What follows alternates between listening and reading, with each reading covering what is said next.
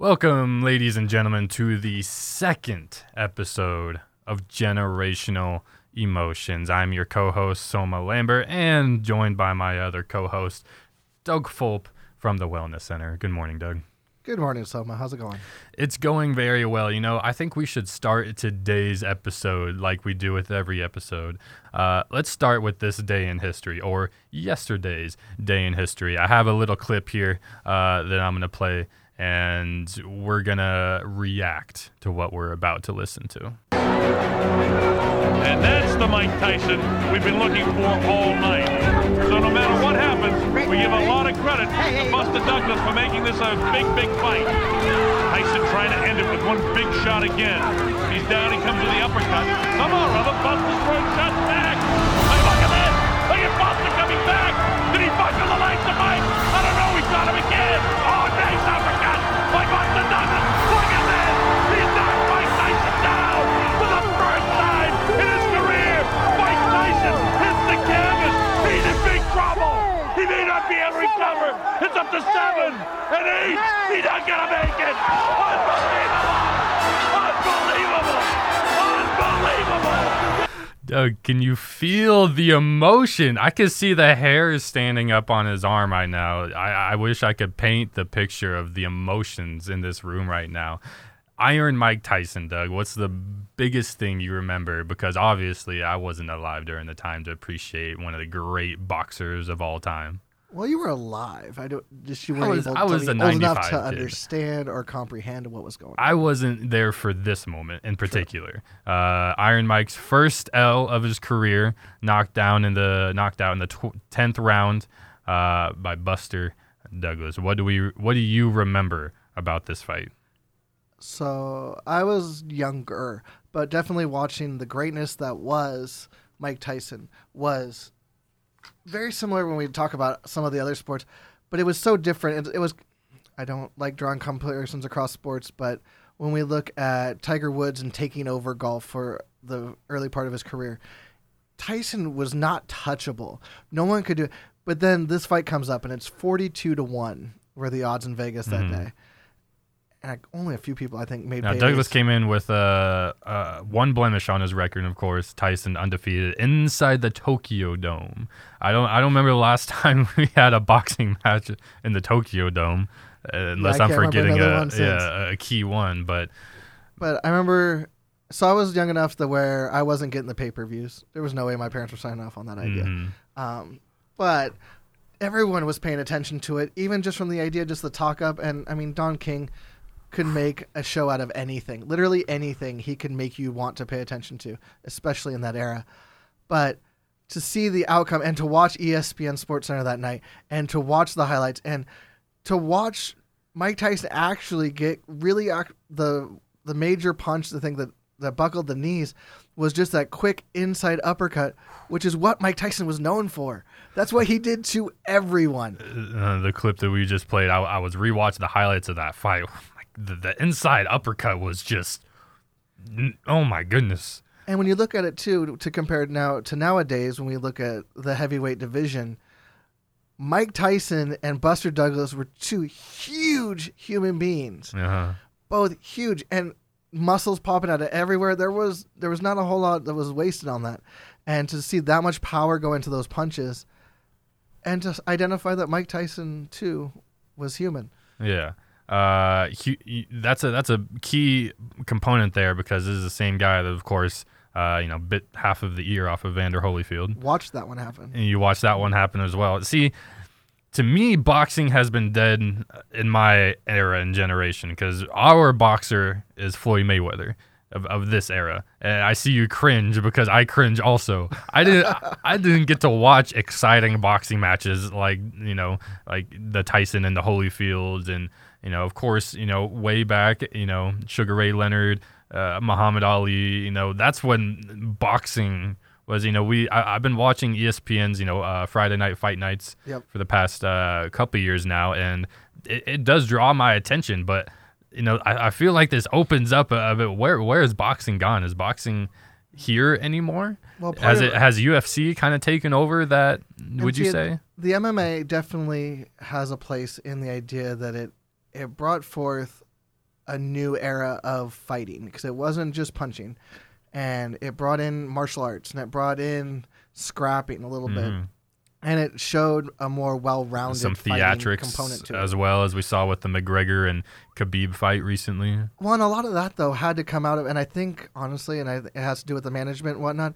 Until the current management structure took place, MMA was kind of sort of dying itself. It was kind of doing the same way of boxing, but it's the ownership group that came along with Dana White as the promotions. Kind of like Don King, he understands how to market to people, how to bring into different things. I think maybe there's sometimes, like McGregor, that borrow a little bit too much from WWE. Yeah. But it's also been known to be an effective way of marketing, and it definitely draws the crowds. But with boxing, I think it did fall away because we don't have the matchups anymore. And when you look at MMA, people know who the top 5 in each division are, where I don't know that you can name me a whole bunch of different people that are currently boxing in different weight classes right now. Where do we put Floyd Mayweather on the all-time list? One of the greatest all-time defensive boxers. Technicians. Yes. He understands how to play it very much from like an Olympic boxing level of strategy and points, and he's not excited. I don't remember technician. ever. I think the only exciting fight that I can remember recently, he had the Canelo Alvarez fight that was enjoyable. But then of course you put McGregor in the ring with him 10 rounds. I mean, that drew the attention and it got people excited that we can dream. It wasn't going to happen, but we can dream of a scenario where Conor McGregor knocks off the undefeated world-class boxer. It was never going to happen. No. Never going to happen. But you wanted to see how it went. You want to see how it went. And they were able to sell up that event. But that puts into perspective, I think that's what boxing is now. And I would agree with you. Like selling these promotional, cross-branded fights that we didn't think were going to happen, honestly. What's interesting, too, though, is when you had that fight between Mayweather and McGregor, they both got paid significantly more than MMA fighters get paid, which is a whole longer conversation we probably should have another day. But the idea of where boxing still is a payday. Like there's still the demand out there for it. When you get to the pinnacle of the sport, people are still getting paid. So it's still there. It's still alive. It's just not in the mainstream as much as it used to be. MMA have stolen a little bit of that. WWE's stolen a little bit of it. I think it has to do with attention spans too, because we like things quicker, faster, like boxing or with basketball, like we're going to talk about, I think, in a little bit. We talk about all-star scores and things. We'll get there. But I think that's where MMA plays better into the short attention spans. A limit is a championship fight is 5 rounds. Back in the day, those boxing fights, you wanted them to go 12 rounds. You wanted to see what they looked like when they came off the stools. Yeah. And that's a lot different from what it is now. And 12 rounds of a boxing match is you're in your house recuperating for the next, X amount of months. So your face, gets back to normal swelling. Very true. Yeah. Before we get off this day in history, I've been told that you have a surprise. Saw it just this morning. All right, just spit it out. What do we got? And this might be a good transition as we start to move towards the NBA and the All-Star game that's coming up. But this day in history, Vinsanity. Last week we talked about Linsanity. Ooh, there couldn't be nice. a Linsanity without a Vinsanity. Nice. One of my favorite And NBA players of all time. This day in history was the day that he put on a clinic on the slam dunk contest. Yes or no, best dunker of all time? Yes. Whoa! Yes. Over Dr. J even? Yes, because I didn't think you were going to go there. He is the breaking point between old school, new school in the idea and the evolution of the dunk as it's played in the game, outside the game, the dunk contest, the evolution of that. So you're bringing all kinds of aspects to this then. I like it. Because Dr. J, amazing. Even Jordan? I mean... Jordan, amazing. But then Vinsanity was the change into the creativeness of... Right. Jordan was launching from the foul line. Amazing athletic feat. Yeah. Vince Carter put his elbow all the way inside the rim. He did. No one ever thought about that before. Yeah, he did. We were just talking on our last show, Fearless Frustrations, about what and this is going to kind of segue into what we're talking about next in the All-Star Weekend, where the dunk contest has gone from the Vince Carter, Vinsanity to what it is now. And I see the expression on your face, and I think I nailed it right where it's at. Props are being prioritized over actual dunking, right? I think it started with Blake Griffin jumping over the hood of a car, not the actual car. Okay, I want everyone to realize that it was not that impressive for someone with that kind of athleticism. But anyway, the like birthday cakes, blowing out the candles in mid dunk. That was kind of fun. That was kind of fun. I think that was Gerald Green back in like 2006. But what was it like, and now what has it become? Do you like what it's become, or where are you at? I think it was Dwight Howard was trying to get him to let him dunk on a 12-foot hoop about 6-7 years ago. Yeah, that was the Dwight Howard Superman era. Yeah. And that would have let it go to a different level, a different thing, something that you couldn't recreate in your driveway kind of thing to show the difference.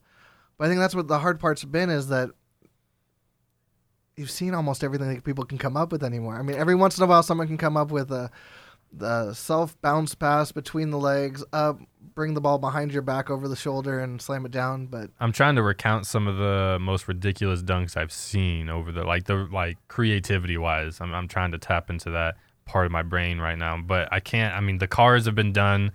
Jumping over I think Shaq or Nate Robinson jumped over Shaq. That was fun. I want to see someone jump over Yao. You jump over Yao, I'll be impressed. Right? That'd be pretty good. Or Boban. Boban's 7'6". Like, get the tallest person you can find. Like, okay, obviously you think tall and big, you think Shaq. Right. But, like, take it to the next step.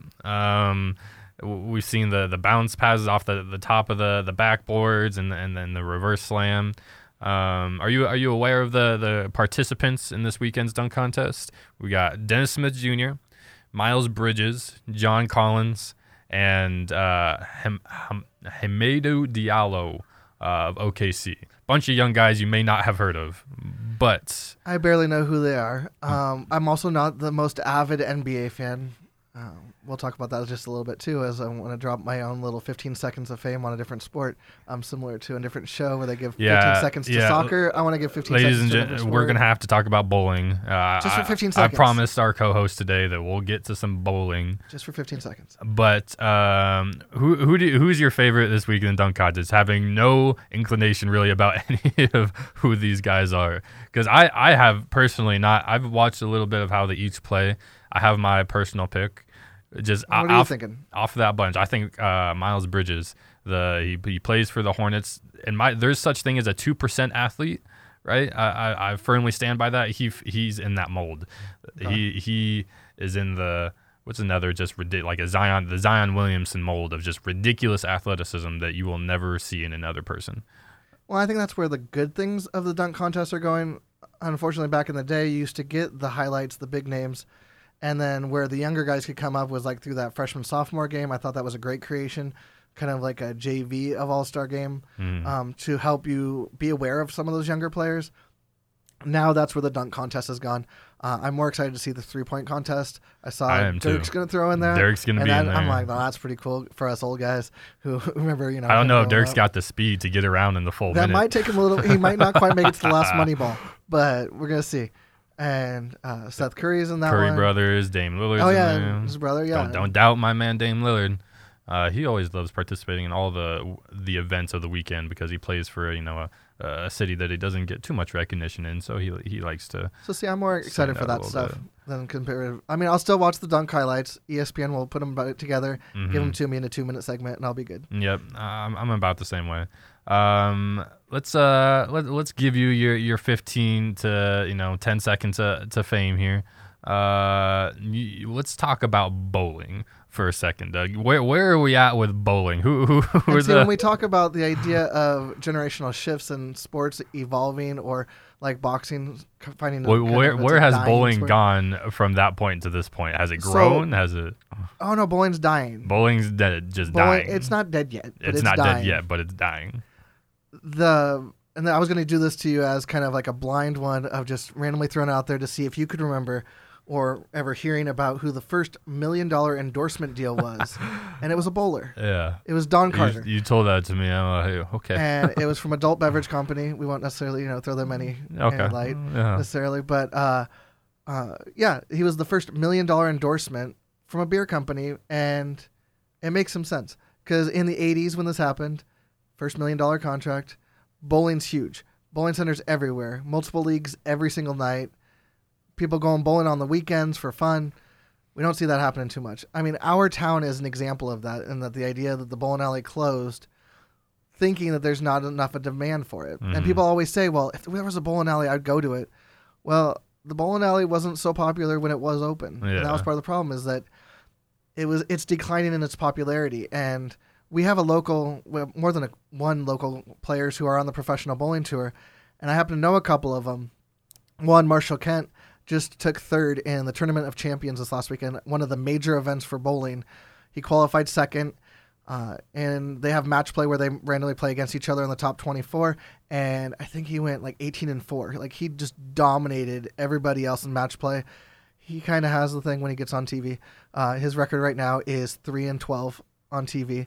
So when he gets into the big lights, but part of that is the momentum and where the sport is and things. But I think people still have this image of a professional bowler from like the movies like Kingpin. One of my favorite movies of all time. Right, mine too. Classic. Where people think of like overweight and smoking and everything else. Where if you looked at the top 5 bowlers this last weekend that were on the telecast, they are all in extreme shape. And Marshall, for one, he took a couple weeks off of the tour to come home to Yakima, where he's from. His dad owns Nob Hill Bowling Alley. He put himself through 2-a-days of 2-a-day practices and 2-a-day in the gyms for 2 hours apiece. He dropped 19 pounds to become more athletic. And that helped him get through what was 4 days, 20-some games a day of bowling to the television, to the Tournament of Champions. And he could have won, any of the players could have won $1 million if they threw a 300 in the final game. Whole lot of pressure on them to do that. It's only been done twice on TV in the finals. But Fox Sports has brought them on as a new sport. They're trying to highlight them. They got it up, and they put this in for all of the 4 major events for the year. The finalists could win an additional $1 million. But the prize pools used to be up there in like the hundreds of thousands of dollars. And for winning a major last year, I think someone took home $35,000. Still a good purse. Still enough money That's a nice years of tuition right there. But the idea that that's the pinnacle of the sport, and that's kind of concerning that where it's going. Still alive, but not as vibrant as it once was. No, I apologize for taking more than 15 seconds to go through that. But. You know what? No, here on Generational Emotions, we like to give all sports their credit where it's. I can say myself, I am not a great bowler. I'm not a bad bowler. I graduated from bumpers at about age 15. 22, somewhere around there. I think my high mark is about a 150, 160, something like that. But for all you bowlers out there, Doug, you're gonna have to go out and play. Do they call it a match? Is it a bowling match? Yeah, they do match play. Match play. Eventually, like, would you qualify yourself as the best bowler in the circ? In the circ easily. In the circ easily. So if I I'm gonna have to go and find some other bowlers, and maybe you guys have to have like a. Most of us know each other. We'll set up some like a bowling alley somewhere in the back of the studio here, and some paper pins or something. We'll recreate like a nice little. We'll get you guys going or something like that. I don't know. I do average about 215. Average is about 215. Yep. That's it. That's pretty good bowling. Doug, I thought you were like a 300 a game bowler. I've bowled 2 300s in my career. That's it? Only 2? Only 2. Only 2? It's a difficult feat to obtain. All right. Anyway, let's move on from the bowling. Let's get into today's debate, Doug. What's the debate? Okay. The debate is this. I was watching the Undisputed, my favorite sports talk show with Skip and Shannon Sharp. Anyone that doesn't watch, I recommend that you do. It really makes me laugh. But what Skip was saying was that it was the debate of whether or not rings determines GOAT stature, right? And let's dissect it right away. Do rings determine the GOAT? Well, easily as they said, no, it can't. Because if it is, Well, Bill Russell got about 11 rings. 11 of them. Enough for all of his fingers and his big toe. Mm-hmm. So he's doing, he's the greatest. Shut the door, never going to happen again. If that's where the criteria you want to go on. But I don't think that's what declares necessarily greatness. I think part of it has to do with competition. Mm-hmm. It has to do with what you had to overcome within the own parameters or barriers of your time. When we talk about Jordan, it was much more a defensive age of basketball, more team game. What LeBron is able to do in this age of basketball is amazing, is ridiculous, where he's the combination of so many different players. When he can facilitate, he can assist, he can take it to the paint, he can pull up front jump shot. It has to do with their ability to play within the structure they're in. And in Bill Russell's day, there ain't nobody touching him. No, he was the biggest man on the court, much like, the argument. See, and this opens, of course, the MJ and LeBron debate, which we've had plenty of times, but I'm never afraid to go back into it again. You mentioned, the times you played in, the differences of the game between then and now. Everyone argues, well, Jordan didn't won 6 rings because he didn't have the competition playing against him that LeBron did. LeBron's facing these, stacked Warriors teams that somehow he escaped with 1 ring, which probably shouldn't have happened. But watching, Jordan play in that, can you firmly say that LeBron has played against better competition in the finals than Jordan did? The reaction on your face. Overall, I'm debating it. And you're a Jordan guy all the way. I am. You're a Jordan guy. I know that much. And part of that, and we've talked about this quite a bit, is the idea of sitting there and watching those games. And like when the Sonics were good, like the idea, the Sean Kemp, Gary Payton, Detlef Schrempf, Yeah. McMillan, like all that was the team that they put together was phenomenal. And battling it out in the West against the Phoenix Suns with Charles Barkley and those knockdown drag-out competitions, and then to watch them go into the finals and just pretty much get obliterated by the Bulls. But it was like the equivalent of watching this last year's Cavs team go into the finals of the Warriors, more or less.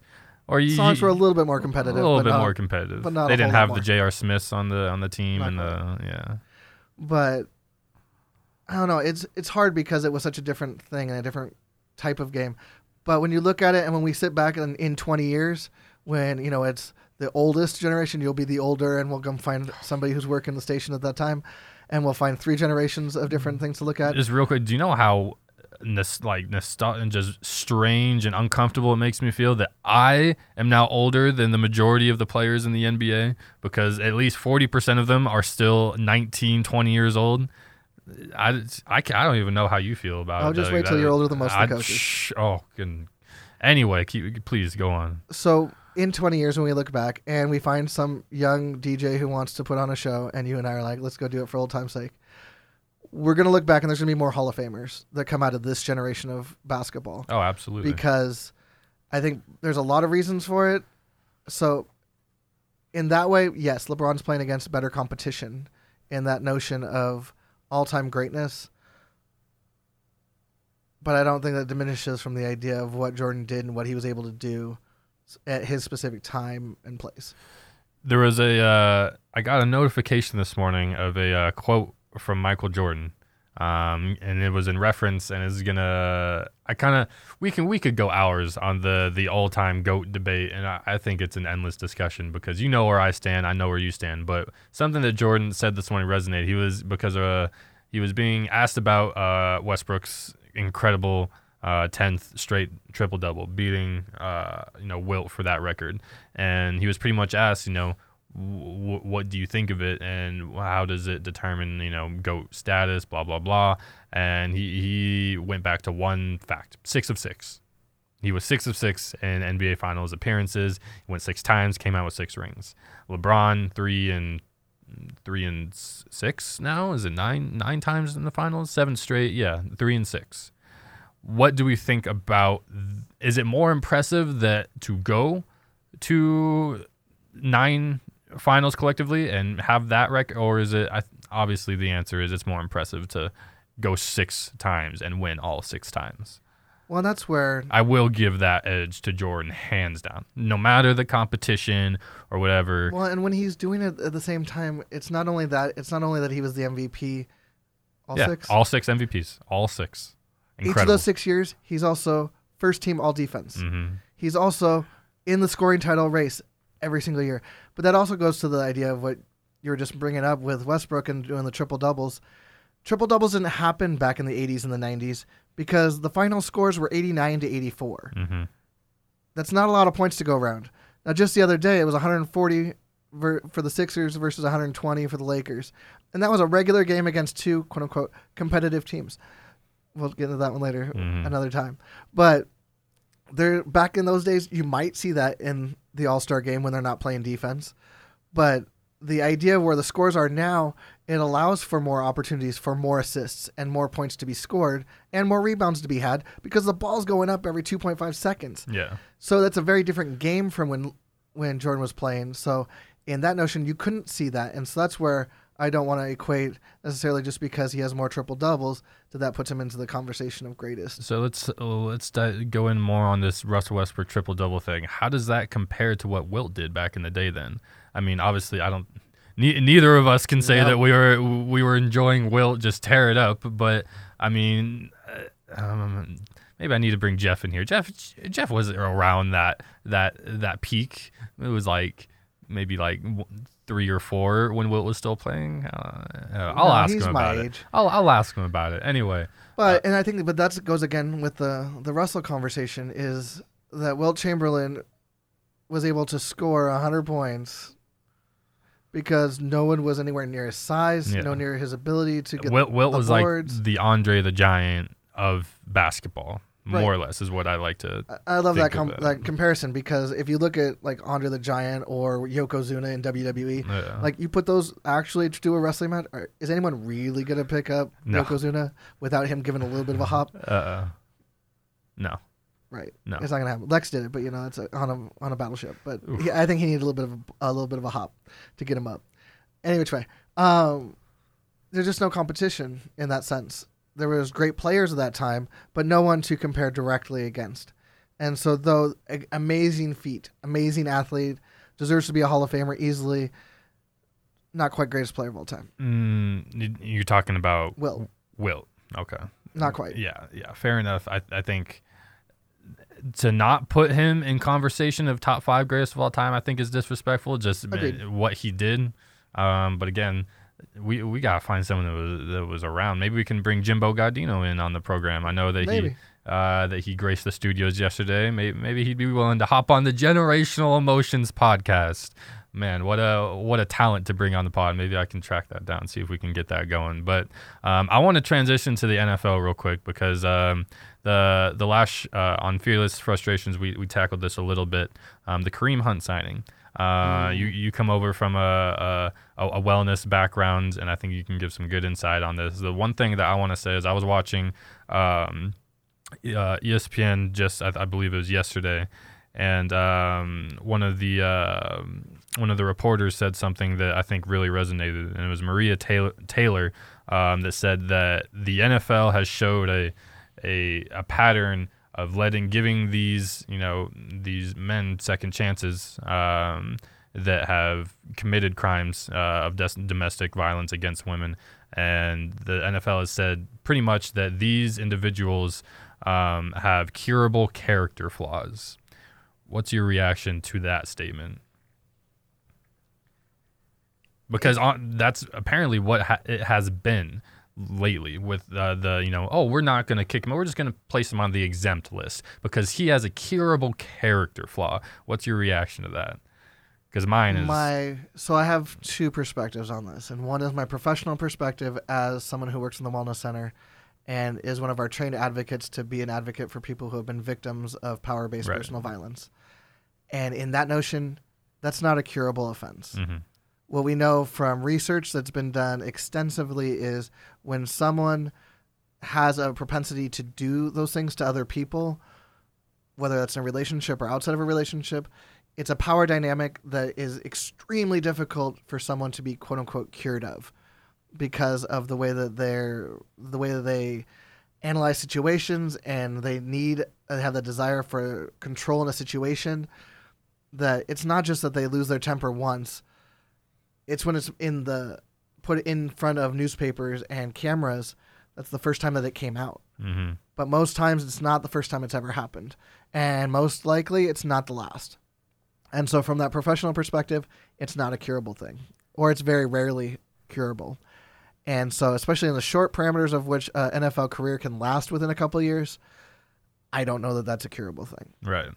From a fan standpoint watching all of these different things happen over the period of time, I think the NFL has very obviously, and it's in front of everyone's face, that they have picked and chosen different things to mean different things in regards to what gets expended, what's expelled, what's on the unable to perform list, what's like the expulsion, not really expulsion, but like, I don't know, like the suspensions really that happen. And then the timelines that they give them are not consistent. It's not consistent if one person does the exact same thing as Kareem Hunt. People have done that before. Mm-hmm. And the range has been anywhere from sit out one game to sit out one season. It fluctuates, and they really got to figure out what's going on in their house to be consistent. To me, what's the catalyst here, and it has been, at least from the NFL standpoint, has been video evidence, right? We didn't see anything happen back when Ray Rice was getting in trouble. Right. He had 3 games. They suspended him 3 games. And then, of course, the video broke over social media of him, hitting his wife in an elevator. And we haven't seen him in the league since. What role should it at all, should a video hold over, reprimanding these players? I think it's what's bringing it to light. It's the idea that the NFL before could say, well, we've reviewed everything. And in addition, we have access to all this stuff. We've looked at it. We've done it. We've given them 3-game suspension. And we as the fans then would say, well, they had access to more information than I got. TMZ is getting a hold of these videos before the NFL. Exactly. Unacceptable. And I think it's good because it's one of those things that it's calling them to the carpet. It's saying, this is actually what happened, and letting the viewers see that information, though I'm not really a fan of the idea of continually seeing those clips being played over and over and over again. Yeah. But it's holding them accountable to the idea of, no, you can't just say that it was he accidentally pushed her. No, you saw the video, and you saw exactly what happened. Yeah. And so I think that's going to help them be consistent in the long run, is because there's going to be so many eyes watching, because TMZ is going to put up competition for those videos. Mm-hmm. And I think it's going to be good in the long term, because we have to start holding people more accountable to what they do. And just like when we talk about things on campus, other things aside, I view myself as a representative of this campus. Mm-hmm. And I represent them whether I'm at work or whether I'm just happen to be wearing a logo when I'm at Fred Meyer. Of course. And if I do something to hurt the reputation or the expectations of the university, I'm held accountable. And every single one of those NFL players works for the organization. Mm-hmm. Whether we like it or not, they're paid, they have a contract, everything else. So holding them to a higher character standard is important, because they are role models, whether they choose to be or not. That's what people look to, and people take their cues on what's okay and what's not okay. This is absolutely a bigger matter than sports in the game itself. We can definitely agree. Sorry to get off on that tangent. On that much, and it deserves that attention, and it still feels like it's not getting that attention. But as sports enthusiasts, let's look at this from just a pure football standpoint. Does this put into perspective just how much the Browns organization sucks? Well, it shows how desperately they want to win, and they want to make it a quick fix situation. For a franchise, though, that has had 20 years of the jersey shirt with the names and just so much bad PR with Josh Gordon, but now you bring Kareem Hunt in. What? Well, and I thought they were doing some good things. I honestly thought they were doing some good things. I did too. When they were bringing in Carlos Hyde. Didn't work out the way you wanted to, but at the beginning of last season, I was like, that could be good. Got Doug's fantasy team about 1 win on the season, right? Maybe. So I thought that was a good move. The quarterback played itself out the way it did. Whether some people said that it should have been that way in the first place We'll or see not. what Baker can do next year. Mayfield was he's bringing a different attitude to it. Yeah, 100%. And that's what they expected from like Johnny Manziel. That's what they expected from a lot of different people. But Mayfield's showing it, and he's putting some wins behind it. Mm-hmm. So it's interesting and intriguing, and people want to watch it. I thought they were on a good track. They got some wide receivers. They're putting together some pieces, and then they do this. And I'm like, this just shows a little bit the desperation that they have to try to put it together for this next season, when they should be looking at what are you doing as an institution, as an organization, for the 5-year plan and the 10-year plan, and what's going to happen after Mayfield, and start to do all of that long-term planning now, because that's what the good organizations are doing. Mm-hmm. I mean, the New England Patriots brought in Garoppolo a long time ago to sit and learn behind the greatest quarterback. And then go get a huge contract and tear up his knee the following year. And look where he is now. Their timeline, just living life on the couch. But it was the insurance policy, and if Brady would have gone down in that timeline, you had a very viable backup. People seem to. You mentioned Brady, so that brought me up to a point I was talking about the other day. People seem to forget Brady was getting injured kind of back in that 2000. He tore it up to his ACL, and he was out for a season. There's a reason why Matt Castle had the opportunity to go on stage. People forget the Matt Castle era, and then go to Vikings and get paid a ton of money to not do good. Yeah, but and so what does that mean? He's a good system quarterback, or whole different conversations, but. The organization has always been planning on what's next, kind of like the Seahawks philosophy of next man up. The idea that you can't just be surface level, you have to have the depth, and you have to have the planning of what's going to happen. I'm betting you if you actually got to sit in those rooms with Pete Carroll, then you could see that they have a plan of what's going to happen after Russell Wilson retires. Or they're goes making and a plays plan. Baseball or whatever like it may be. They're having to have contingency plans, and I think that's where the Browns have been very short-sighted in what they're doing. One, because you just had to come up with a win. Mm-hmm. Short-term benchmark, have a win. Just one. That's it, just one.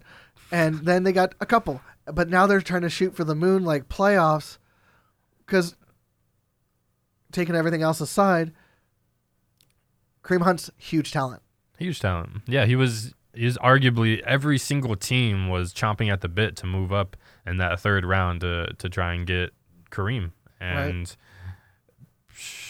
So, and especially in a league where there's not so many running backs, and injury takes out so many of them on so many of our fantasy football teams. Yes.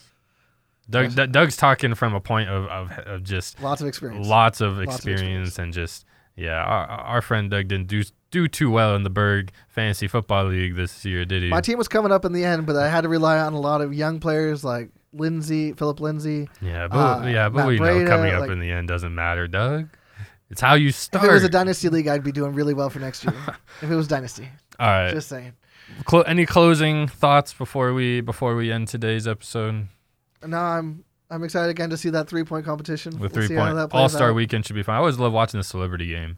It's always kind of entertaining. They get the Justin Biebers in the world and whatever. And Kevin Hart. But the guys I like, amazing to watch. Always Kevin. So I think they stopped inviting him because he was just too much. But I mean, like JB Smoove, those kind of guys, right? Arsenio Hall, some of the sportscasters that take it way serious. Oh yeah. I remember Ryan, Mike and Mike show. I remember when they were both playing on opposite teams, and their whole show was surrounded over just who was gonna drop the most points. Ryan Russillo takes it so seriously. It's so much fun to watch. A lot of them do, though. I mean, if I was a celebrity. Which, in another life, I like to think that, one day we'll both be celebrities, Doug. You might be already a celebrity with your bowling accolades and all that, but who knows? Maybe Generational Emotions might be the next number one downloaded podcast on iTunes. You never know. It could be. You got to shoot for the stars, ladies and gentlemen, and that's how we are going to end today's show. We'll be back next week. Same time, same place. I'll be here.